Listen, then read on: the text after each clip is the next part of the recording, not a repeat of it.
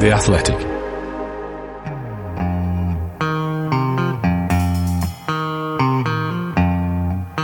The only way to score is, of course, to play with a handbrake off. Hello, I'm Ian Stone. Welcome to Handbrake Off, the Arsenal podcast brought to you by The Athletic. Our guests this week are Amy Lawrence and Nick Callow. Hello, guys. Hello, hello. Hi, Stoney, Amy. Nice to see you all. Nice to see you all too. We have a special guest as well who I will introduce in a short while. Now, before we continue, we should apologise to our listeners who were expecting a podcast last week. We did do one, but sadly the files got corrupted and it was lost forever. It was a good one as well, I thought. What I think was particularly amazing was Amy Lawrence being able to predict a 4-2 win over Leeds and an Aubameyang hat-trick. That was very, very impressive. Anyway, we are back, and not only are we back, we're backed up as well. So that won't happen again. We're recording this on Monday afternoon, the day after the away win at Leeds, featuring, as I mentioned, a hat-trick from Pierre-Emerick Aubameyang. So as an opening question, I thought I'd ask, what is your favourite Arsenal hat-trick? Amy, I'll come to you first. Tempting to go with Kanu, obviously, for the Chelsea hat-trick, which lives on forever. But just for variation's sake, there's two European hat-tricks that I look back on with great fondness. Thierry Henry scored hat-tricks in Italy quite often, I think, but there was definitely one in Rome and possibly at Inter Milan. Did he get 3 or was it 2 that day? He tended to be sublime in those matches away in Italy for some reason. But I am going for the one and only Ray Parlour hat-trick away in Werder Bremen in the UEFA Cup, I think, in 2000. And what was brilliant about that is I ended up sitting, and I absolutely can't remember the circumstances of why, but on my own in the crowd in the Werder Bremen area, and sort of got quite friendly with them. A nice family next to us. They were offering sort of, to share their half-time snacks and so on. And we tried to converse as best we could during this game. And if you look up on YouTube, Parlour smashes in a couple of absolute screamers. And at one point they turned around, this nice family, and said, "Who is this Ray Parlour?" I mean, he wasn't the most famous of the Arsenal players of the time. Yeah. And I turned around and said, well, he's called the Romford Pele. And the best thing about it was that they nodded very, very sincerely at that. Yeah. There was, no sense of that being in any way comedic. And they thought Ray Parlour was one of the best players they'd ever seen that night. And I guess he was that night as well. Nick, what about you? I'd love to live in the Amy Lawrence world because it sounds such a lovely place to be. And if it wasn't so well documented, we'd think she's making it up. No. Sharing sandwiches with the Werder Bremen fans and everything. I'm surprised. Well, first of all, thanks for having me back on with you guys. It must be Europa League week. I know how the squad guys feel now. Oh. But I'm going to make the most of my opportunity. So you have to think of me again next time we're on. And I'm just amazed that Amy didn't select the hat-trick where we sat together at Filbert Street. Oh, my God. In August 1997. Yeah. And the one and only Dennis Bergkamp scored 3 goals, which all made Match of the Day's goal of the month. It was a 3-3 draw, and I think I was working for the Independent that night, and it was a nightmare for a journalist because there were 3 goals in the last minute of the game. There were. Bergkamp... Dennis scored 2 unbelievable goals, 2 good goals to put 2-0 up. Leicester came back to 2-2, and then he scored that ridiculous goal where he brings it down with one foot, does a little twist, and with his other foot. Then he went on to score a similar goal for Holland against Argentina in the World Cup, which I think Amy was at as well. Steve Walsh spoiled the whole night by scoring a last minute winner, equaliser for Leicester. Yes. But I mean, that was the night when, for me, Dennis Bergkamp announced himself as one of the greatest players that Arsenal's ever had and will have. And I remember at the time some people still weren't convinced about him. And a couple of mates would tease me saying, "Oh, your mate Dennis Bergkamp wasn't very good last week." And I said, well, that is my mate Dennis Bergkamp there. And for me, it was one of the greatest hat-tricks. I was going to go back to Malcolm McDonald in 1976, but Yeah. I think the Bergkamp one eclipsed it. Well, I have chosen the Malcolm McDonald one from 1976 because I was there. It was a freezing cold night in January or December or something, and Newcastle came to town. Supermac had recently signed for us, and he got 3 in a 5-3 victory, and it was just thrilling. Really, it really was. And I also remember, aside from Everton at home about 12 years ago when Stephen Pienaar ran in on goal and chipped our goalkeeper, and I think we drew 2-2. It was the coldest I have ever been at football. So I'm choosing Malcolm McDonald versus Newcastle in 1976. Now, European football returns this week, and there's no better time to sign up for all our unrivaled coverage at The Athletic. Until February the 25th, we're offering new subscribers a half-price annual subscription. That's less than £1 a week for an entire year. To redeem that time-limited offer, go to theathletic.com/Arsenal pod. That's theathletic.com/Arsenal pod. And if you're enjoying the show, please leave us a review.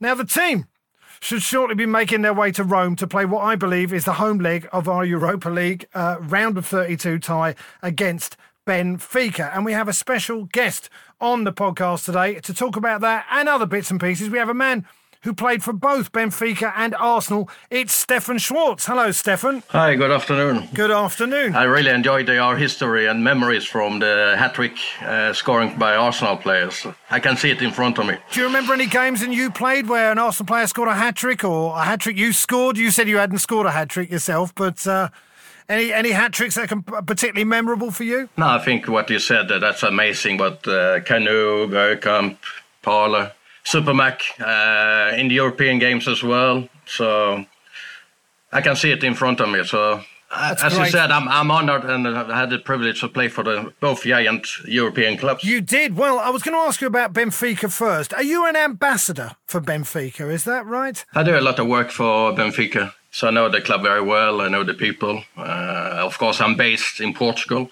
So I know Benfica very well. And how good are they at the moment, just by the way? Should we fear them? Benfica will always perform on the European nights. At the moment in the league, they are not very famous. They are underperforming, even though they have good individual players. But as a team, they haven't gelled together. They like to have a lot of possession. They try to create, but it's a little bit too slow and too obvious. And when they lose the possession, they are very vulnerable. They haven't the right balance, so the opponents take the advantage of the counter-attacking. Stefan, there seems to be absolutely loads of young Portuguese players at the moment coming abroad. There's tons in the Premier League and making a big impact across European football. Have they got something good going on there in terms of youth development? What are they doing so right at the moment? How come there's this explosion of talent? I think it's not just at the moment. It's always been over the years and decades. They're producing a lot of good players, young players. I think the philosophy and the most important and the most difficult in the youth to see the talent, but you have to see them 5 years ahead, how good they can be, and have the knowledge, and to get them at the right age and to educate them. They are very creative, a lot of competence, a lot of good coaches in the youth system with a pro license, and especially for the youth. The clubs are giving good opportunities. They're giving a lot of psychologists following them during the whole days.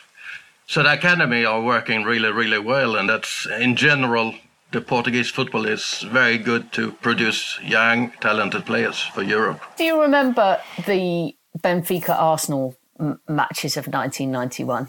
Were you at Benfica at that point? Yes, I was. I played in the centre midfield. Arsenal at that time was probably the best team in Europe.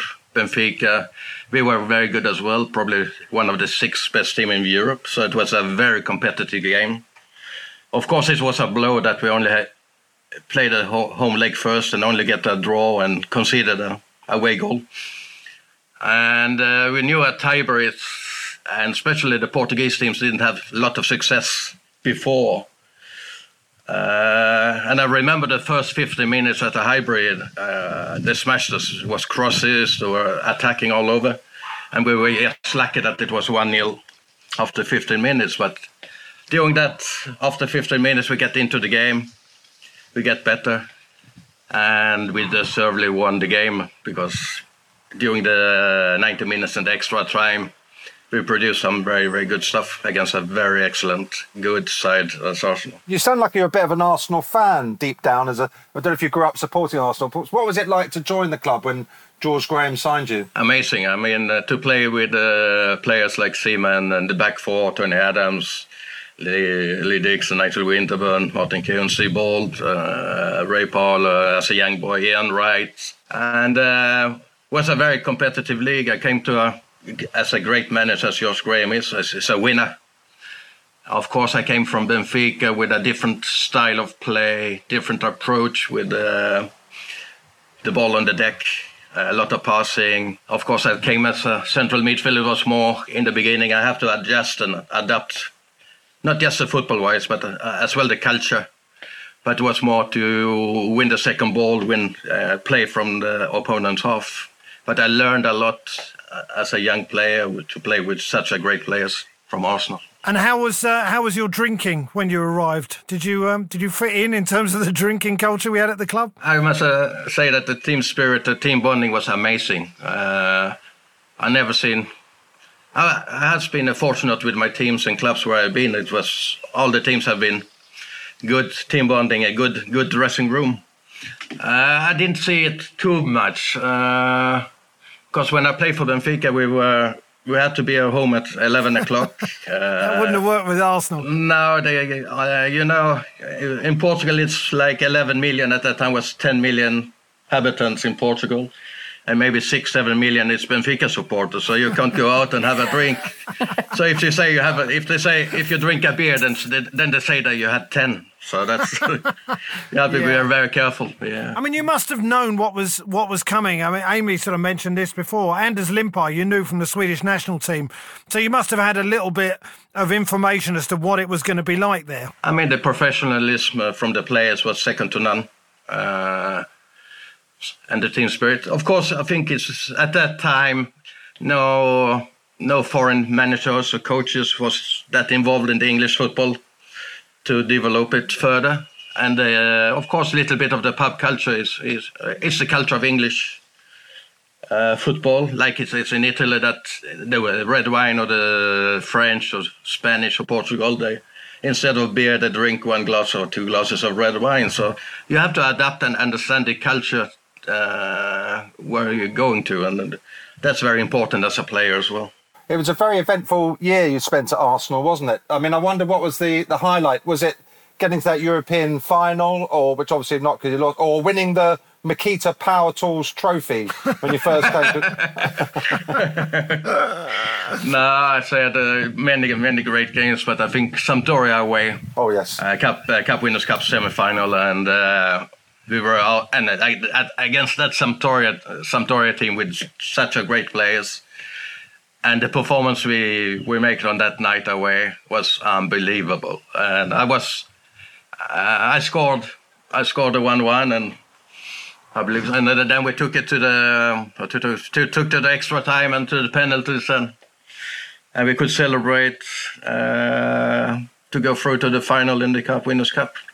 That was the highlight. I was fortunate enough to be at that game, and it was absolutely wild. It was like a classic European night where the energy was incredible. And I looked back at a YouTube clip just earlier on this morning to remind myself, and the atmosphere is absolutely incredible. And this was in the days, I think, where it wasn't particularly all-seater stadia, and you see when the goals go in that there's like the Italian fans are kind of running because it wasn't full behind the goal, like from halfway back to the front like maniacs. And I think after one of their goals, the scorer rips his shirt off and twirls it round. It was a complete crazy game. And I don't know about you, but because it had been 3-2 in the first leg at Highbury, Sampdoria went 3-1 up in the game in Italy, and it was as if it felt like it was all over. They were really like flying, and then you got that goal, But he's got to forget that now. Here's Stefan Schwartz.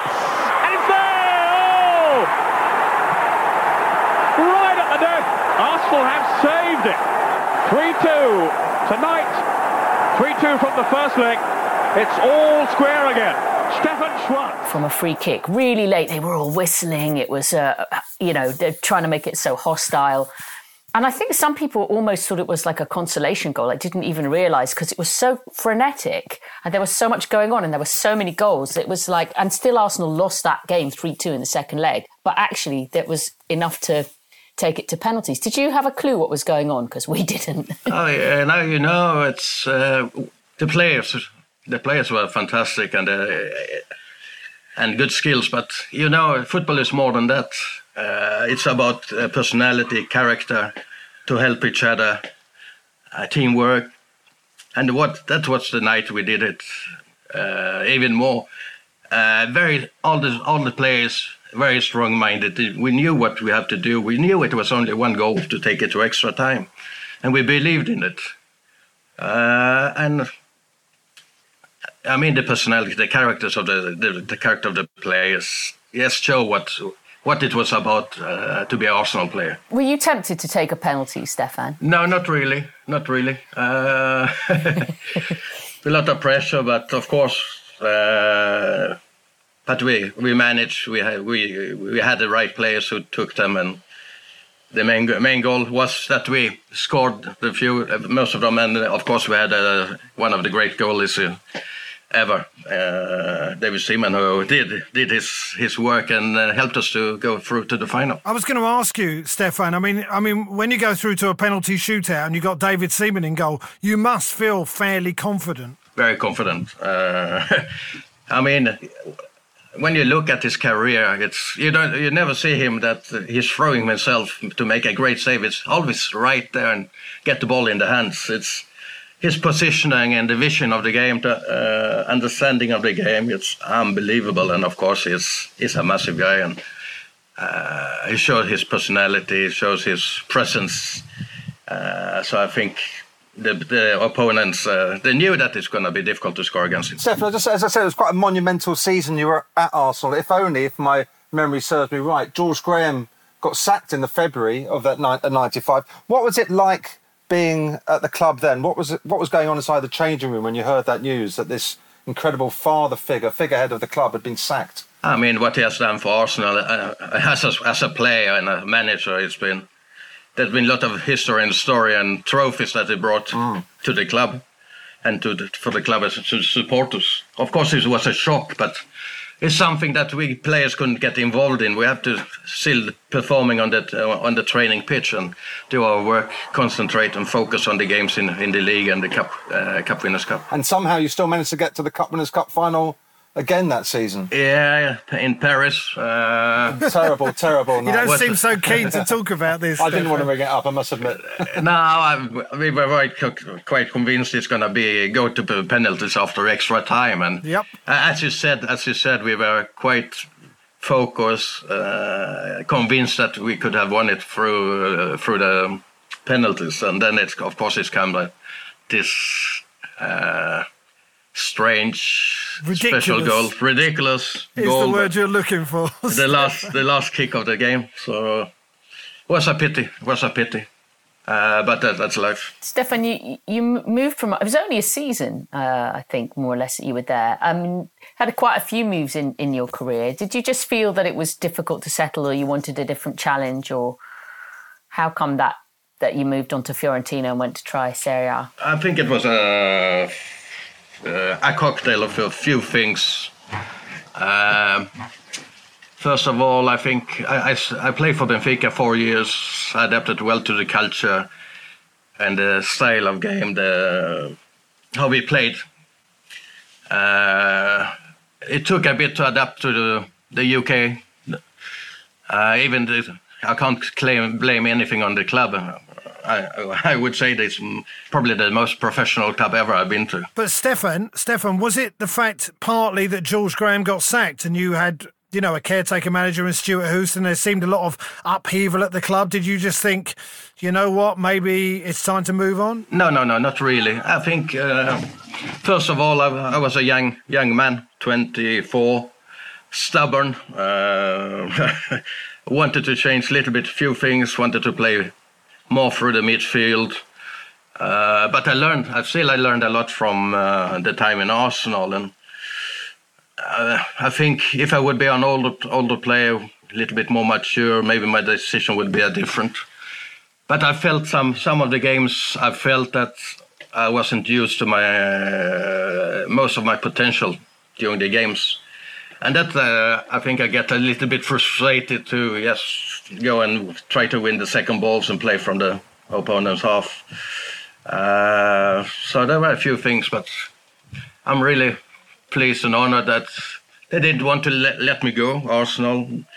The supporters still remember me for doing my 1-year season. And I still have a very good relationship with Arsenal and with my ex-players. Well, at the time I used to write articles for the Gunners magazine, and Stefan was the front cover photo for the first ever issue in 1994. I don't know if he remembers that. The great Gunners magazine. I've got a copy somewhere if he wants me to send him one. Oh, yeah, yes, please. I'll sign it with someone else's name. But actually, what I wanted to ask was a non-Arsenal question, if I may. Because, of course, you ended your career at Sunderland. You were their record signing when you went there in the late 90s. 99, yeah. 99. I don't know if it's true, but it says online that you had in your contract that if you were to travel into space, your contract would become wholly invalid. Were you planning on becoming an astronaut at the time? Or is that just a made-up thing? No, it's true. But not to become an astronaut, but to go into the space with the first commercial space shuttle. Yeah, it's true. All right. But Sunderland were not too keen on it, no. No, fair enough. I wanted to ask you about the current Arsenal team. I don't know if you've seen much of us lately. Anything you particularly like about them? I like the young players. They have a lot of good attitude, character, pace, creativity. If you're looking on the wings up front, I like even Kieran. He shows a lot of character, personality, responsibility for a young age as a defender. Of course, I think if you look at the players, it's good individual players, but as a team, quite inconsistent. It's when you look at Arsenal, if they don't have the best of the games, then they will have a tough time and probably not win the games. Arsenal has to perform on a high level to win the games, but that's how the Premier League is today. It's very, very competitive. Of course, the other teams have invested a lot. But lately it's been looking a bit better than in the start of the season. Knowing Benfica as you do, and you obviously got a bit of an eye on Arsenal, do you think there's a favourite for this tie? Do you think someone has the edge? I would say Arsenal are a little bit more favourite, but not that much. But Arsenal the strikers start to score goals, which are positive signs for Arsenal. Benfica don't create too many chances, and to score they need a lot of chances. And of course the defense of both teams are vulnerable, Benfica as Arsenal. So I think it's still going to be a tight games, but Arsenal are a little bit more favourite than Benfica. I just wondered if you had any views or opinions on Mikel Arteta, who's made quite an impact in his 1 year so far at Arsenal, but obviously still has quite a lot to prove in his first job as a boss. What do you think about Mikel? No, it's fantastic to win two trophies in that's a short time.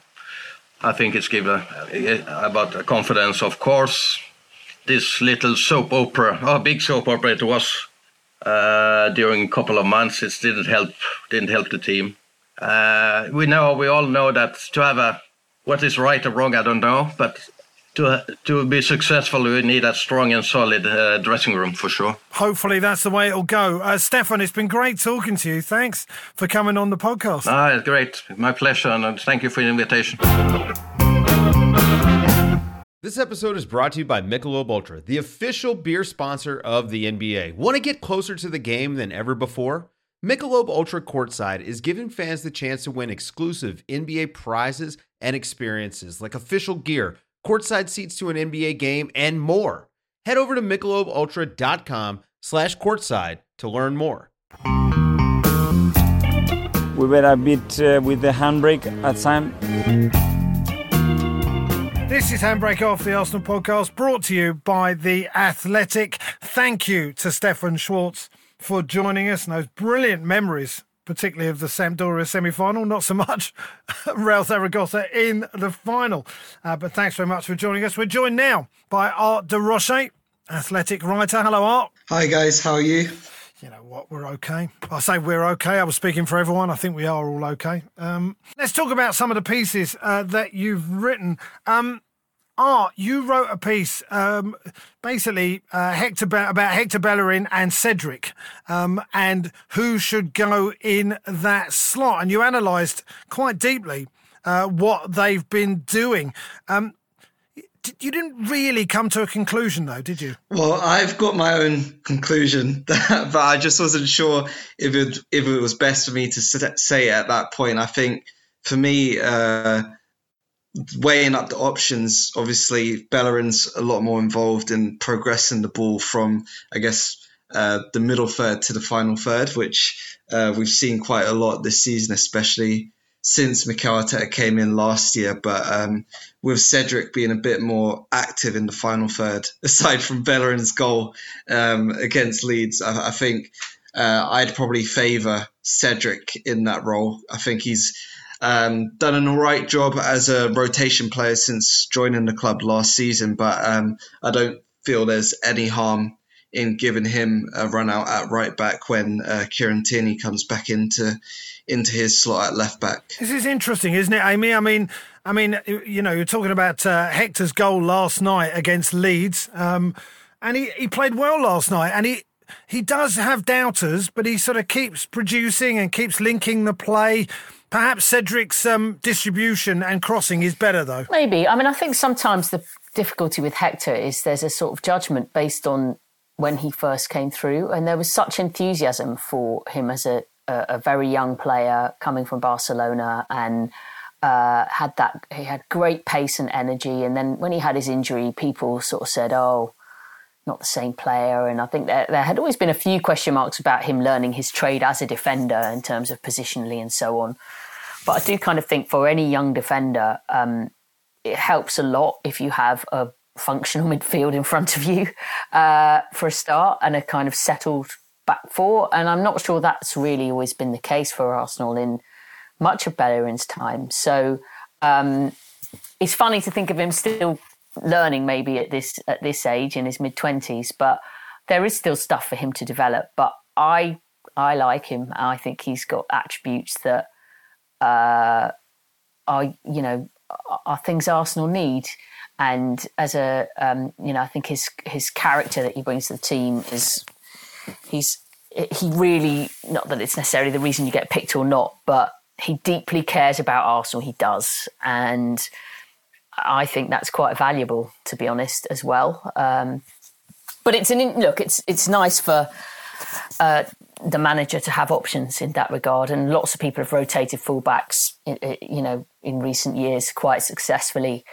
It's not quite so easy to do on the other side because Kieran Tierney is so obviously the main man on the left-hand side. I absolutely agree. Nick, it was sort of strange with Hector Bellerin because there was a moment when he seemed to bulk up quite considerably, and then we all heard he was on a vegan diet as well. It was slightly confusing, I think, to quite a lot of us. I'm a bit in Amy's school here because I've got a soft spot for Hector, and I think it does say a lot for him and his contribution to the team. He's been at the club such a long time. He's got Arsenal running through his blood.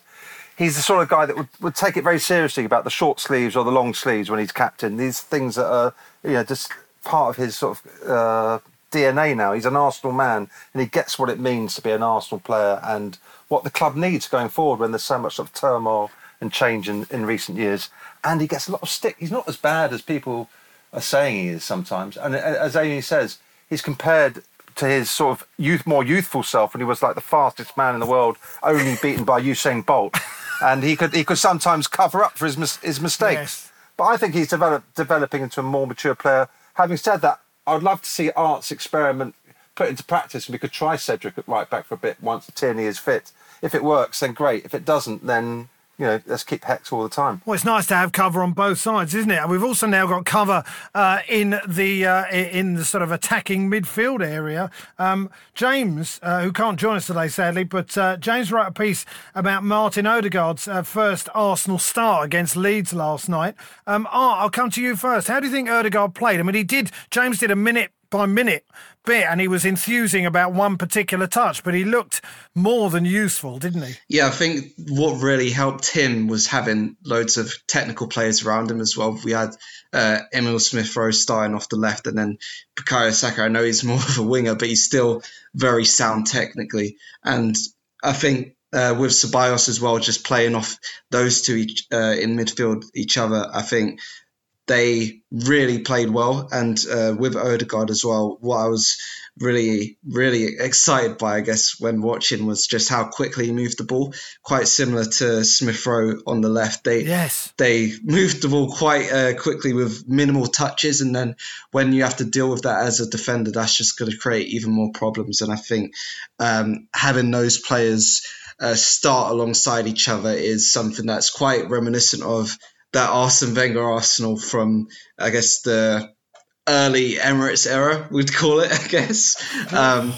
I know maybe that may not be the best time for most Arsenal fans, but that's when I was kind of growing up, and I really did like that Arsenal side with Nasri, Fabregas and Alex Hleb at the time as well. And I think that's really kind of, I don't want to say he's going to do something spectacular every game, but it's just something that I liked to see from the Leeds game yesterday. I mean, Amy, it was a really decent start, and Pierre-Emerick Aubameyang, obviously, it really helped him. He enjoyed having those technical players behind him. Oh God, it was extremely exciting at points. I mean, Odegaard is clearly finding his way, and he's not played a lot of football this year, so I think it would have been unusual had he come in and been dynamite from the get-go. So to have a competent, if not like completely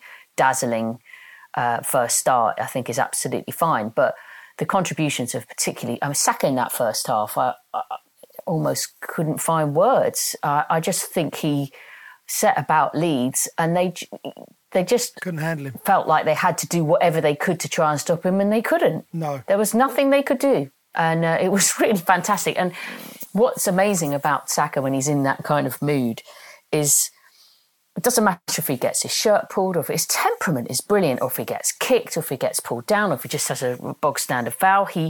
His determination, he just gets up and goes at them again without getting too emotional, too sort of het up.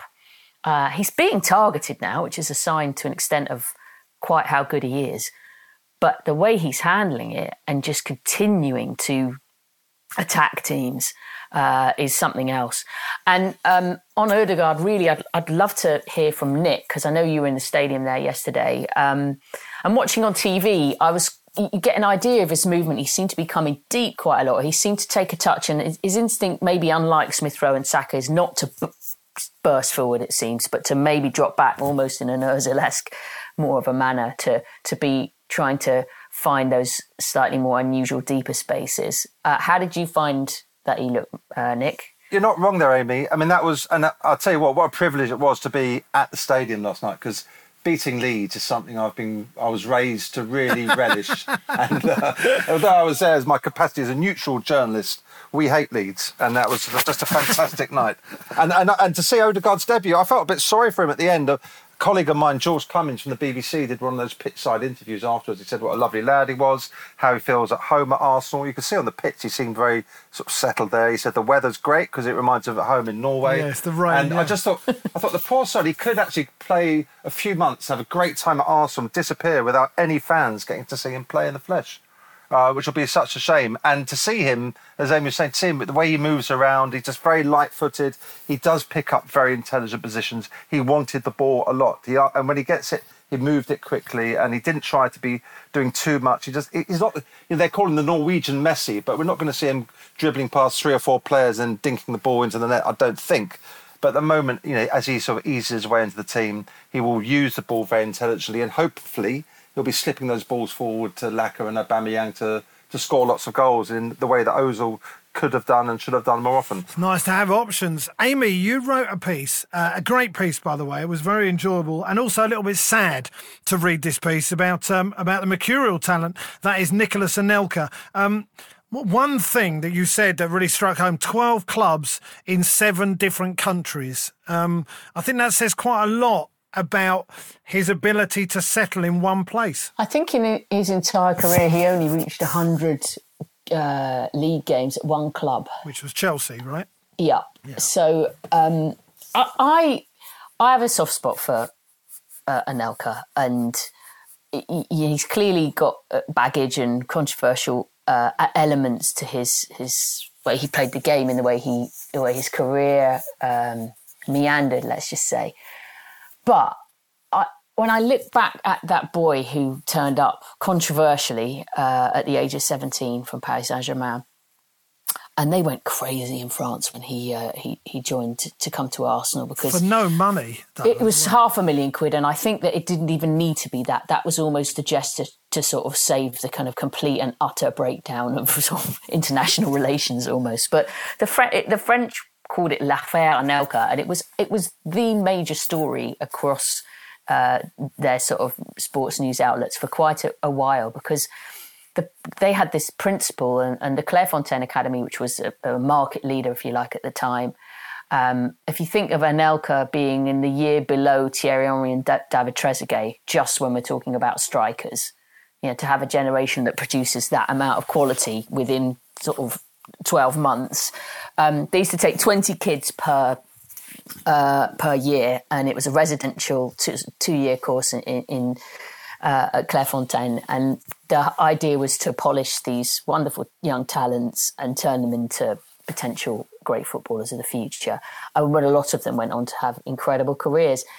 And Anelka, for them to put in that amount of work, and he was technically Paris Saint-Germain player, and he'd made his debut and he'd scored for them and what have you, and to move abroad before he'd really made much impact, probably a handful of games or so, they just thought that was appalling in France. And it was really Arsenal and Wenger's knowledge of the French market there, taking advantage of the fact that at the time there wasn't much in the way of compensation, and they weren't really allowed to offer professional contracts to sort of 17-year-olds or however old he was at the time. So he couldn't even have a proper contract, like a really big one at that time in Paris. And of course, I thought, I'll see if we can get this guy. And Anelka being Anelka, which is, he is a very single-minded man, and I think always was, and carries himself in a way that he just doesn't care what other people think. He was a bit like, look, I haven't played that much at Paris Saint-Germain. I think I'm good enough, so I'll go somewhere where they'll play me. And he just went. And in that couple of years that he was at Arsenal, it was watching, you knew you were watching somebody absolutely exceptional, a prodigious, prolific, unbelievable talent. It was so exciting. And of course, it coincided with the time of great excitement anyway, because, Wenger had come and began to build what would be maybe the first sort of modern title-winning type of team with this great mixture of British and continental styles. And he was fundamental and brilliant. And I think what comes across in the question when I was asked, just write about the mad career of Anelka, and you think, oh God, there's a lot of ground to cover there. But it kept coming back to this question, which Nigel Winterburn articulated really well when I asked him what he thought about this. Essentially, leaving when he left, he drifted. He went from club to club to club. Should he have gone to Real Madrid at that age when he did? Things was going so well for him at Arsenal, and he was in an environment where he felt comfortable. He was with a manager in Arsene Wenger who he trusted and respected. And if he'd have stayed that bit longer and matured more and left a bit of a legacy, maybe his career would have been different. And maybe did he need to go from club to club to club to club to club? And as Nigel said, perhaps he would have had a different career. He didn't have by any means a bad career. He did achieved loads, but could it and should it have been more? And if he had not been in such a hurry to keep moving clubs, he could have maybe had outstanding, iconic image, legacy at 3 or 4 clubs instead of having scattered around dozens of clubs, some of which went better than others. And was that all down to Nicholas, or was that a little bit of influence by people who encouraged him to move? It's hard to say, but you won't find him being critical of what he did. He believes he did all the things that happened for the reasons that felt right to him at the time. He's a fascinating character, that's for sure. No doubt, he is a fascinating character. I mean, how aware were you of Nicholas Anelka? You didn't see him play for Arsenal, but you would have seen him play for other teams. No, I didn't. So I first saw him play when he was at Bolton, I believe, and then obviously mostly at Chelsea as well. I think the one image that sticks in my mind was when he scored at the Emirates for Chelsea and he didn't celebrate in that. I think it was a 4-1 win in 2009. And he also vague recollection of this. Yeah. And he scored. I think he scored a few for Bolton against Arsenal as well. So I had more memories of him hurting Arsenal than helping. But I still feel that what I was seeing was a great striker, and we obviously saw that when he won the league at Chelsea as well with Ashley Cole there as well. But yeah, I think overriding kind of memories are of just what a good striker he was when he was in the Premier League with Bolton and Chelsea. And obviously he had that little episode at West Brom as well, which I don't think many people will forget. So yeah, those are kind of my thoughts. Nick, you interviewed him. I think I mentioned earlier, Stoney, that I used to contribute to the club's Gunners magazine, and one of my roles was to do sort of feature interviews with some of the players. And after Anelka scored in the FA Cup final in '98 to secure the first double for the club since 1971, something I thought Arsenal would never do the double again, I did an interview with Anelka, and for something different, I went on a little trip with him around the Arsenal Museum, which I don't know if you've ever been to it, but certainly it was not the biggest of exhibition places, but they've got a little sort of bit with, for Arsenal legends, and there's Mickey Thomas's boot from when he scored the winner at '89 Anfield, and then there was Charlie George's shirt, the yellow shirt from '71 Cup final. And I said, look, this is Mickey Thomas did that. And I said, now this is what it means to do the double. This is Charlie George's shirt. And you are going to go down in history as one of the greatest ever Arsenal players there's ever been, because you've scored a goal that's won the FA Cup final to win the double. Thinking that he might go on to be a great player and so on. But just doing the double, there isn't anything bigger, I thought. And he just sort of shrugged his shoulders and smiled. Okay, yeah. Maybe. And of course, what happened afterwards was so sad, the way he left the club. And I remember the chant when he left was "Chim Chimney, Chim Chim Chiroo, who needs Anelka when we've got Canoe?" And how soon he's forgotten. And he got dog's abuse every time he came back to Arsenal. So I always thought it was a shame, because I think not from me. If it hadn't have been for the influence, no, nor me. And I think if it hadn't been for the influence of his brothers and so on, he might have stayed there. And I'm sure Arsene would have loved to have kept him for many, many a year. And he might think, maybe my career's not so bad and I've made millions of pounds and so on. And like they always say, George Best, where did it all go wrong? Maybe you think it didn't go wrong. But I think as Arsenal people would like to think he should have spent his whole career at Arsenal and be in the museum alongside Charlie George. By the way, a couple of things. One, that museum, however small it is, it's bigger than Tottenham's museum. Right? The other thing I wanted to ask you briefly, just about last night's game. I've never been. Yes, well, I wanted to ask you about last night's game briefly. When they brought Willian on, I've seen various people moaning about this. We were imagining every Arsenal fan sitting at home going, why him? Why him? I'm assuming that was the same feeling in the stadium. Yes, but it just, you know what, I thought exactly the same thing. But then I thought, hang on, this game's sort of done and dusted. And Arteta must be thinking, I'll give him a game. He's bound to get a goal or make a goal, and his confidence will be up, and everyone can stop asking me questions. Why do I pick this guy? Is he my son? And so on. But before you knew it, it looked like it looks like Leeds were going to come back. Leeds scored 2 goals, and all he's done is give the ball away. Yes. And it's just I almost feel sorry for him. I know he's getting well paid and so on, but I don't think he's actively out there. He's not some Chelsea agent, that some people call him, actively out there trying to disrupt the club and do deliberately bad things for when he's on the pitch. He wants to do well, and I feel for him a bit. He's an Arsenal player, and I don't think if there was crowd in there, would they be booing him? Maybe some people would be, but I mean, he needs to be kept out the firing line. At least he doesn't start any games anymore. So yeah. But kept out the firing line for the next 2.5 years. Yeah, that's just a personal opinion. Well put, Stoney. Yeah. In all seriousness, though, that you get the feeling that Arteta's trying to manage Willian's situation. I mean, yes, like you say, it's 4-0 in a home game. You're looking like you're cruising. Like this could be the one that helps you sort of get something to build your confidence. But he's not the only player who needs looking after in terms of that kind of thing. And I think Pepe has just begun to find some momentum and some rhythm. And then he might have loved to come on against Leeds. And, everyone noted that moment when Alioski sort of sulkily trudged past when he got substituted as Pepe was warming up. Same amount of contact as at the Leeds game as well.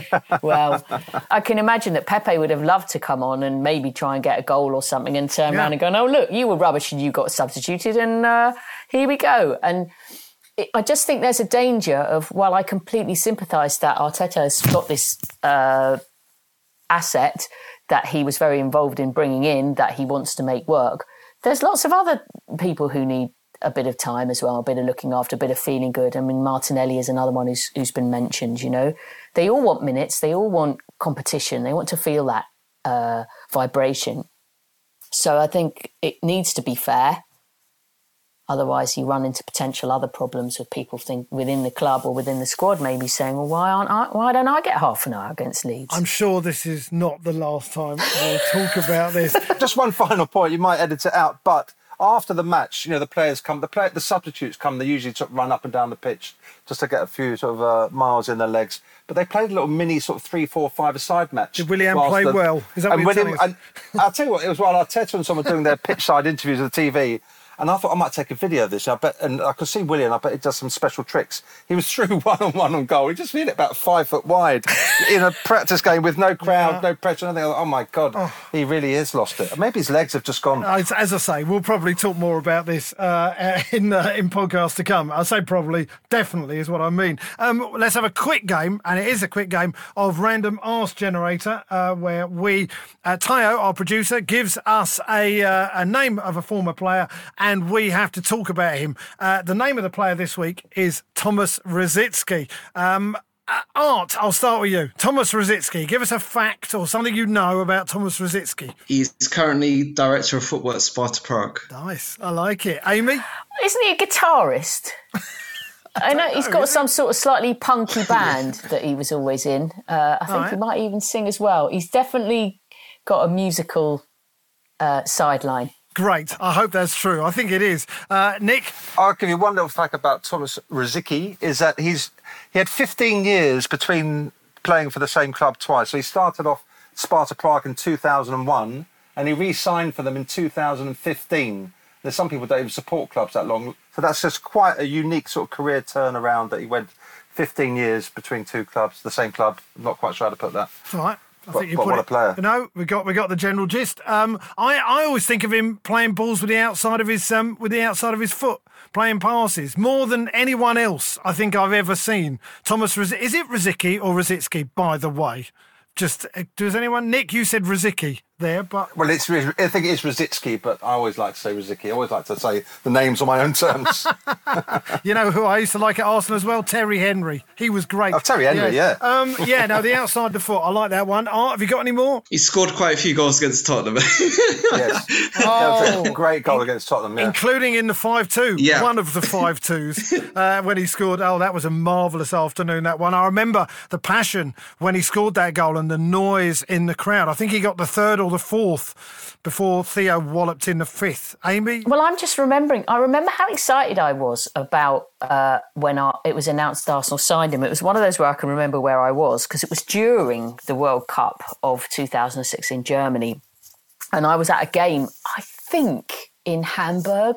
I have to look back at the stats. I can't remember who was even playing, but I was at a game between two countries who were not the Czech Republic. And the Czech Republic were playing someone on the same day, and he scored, I think, a couple of brilliant goals. It was either that day or the day before. And it came through that, there and then that he was signing for Arsenal, which was quite odd because it seemed to be right in the middle of the tournament. It was quite exciting because he had been playing in Germany for Dortmund, and everybody that I spoke to in Germany raved about him. And he just had a phenomenal, brilliant goal-scoring game for the Czech Republic. And it was one of those where you thought, oh, great, the club's done something brilliant and got hold of a really, really top player. So, yeah, just say that. Apparently, I think he got 100 caps for the Czech Republic, which is not shabby. A couple of things that Teo has just sent to me.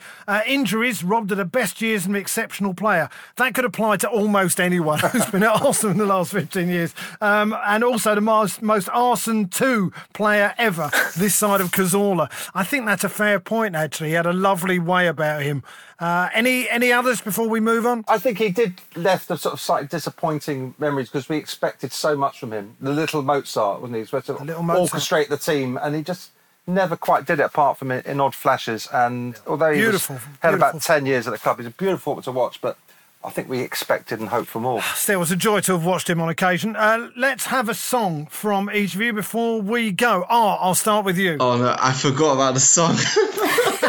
Oh, my God. Don't worry about it, Art. It's all right. It's all right. Amy will have something. What have you got, Amy? I haven't got as many this week as I normally do because I sort of forgot as well, slightly, a bit like Art. But bizarrely, I have this moment, and I'm afraid this is a stupid story because I can't even give you the name of the song, but one of the things I remember about the Sampdoria away trip, where we had Stefan Schwarz on, was that it was being in some bar or somewhere in Genoa, and there was some sort of there was a weird 90s techno song that came on and over the top of it was it sounded like the Laughing Policeman but on acid or something.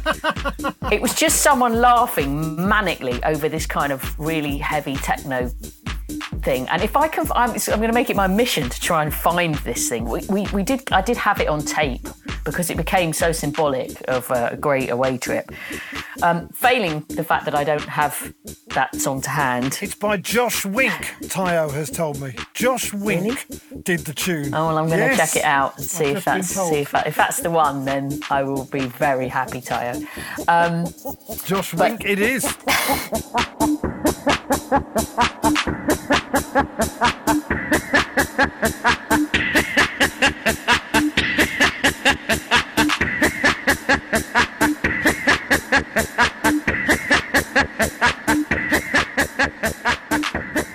But if it's not that, I was going to, just in honour of Bukayo Saka, because he was just so incredible, was Expansion's Move Your Body, because just the way he just keeps going.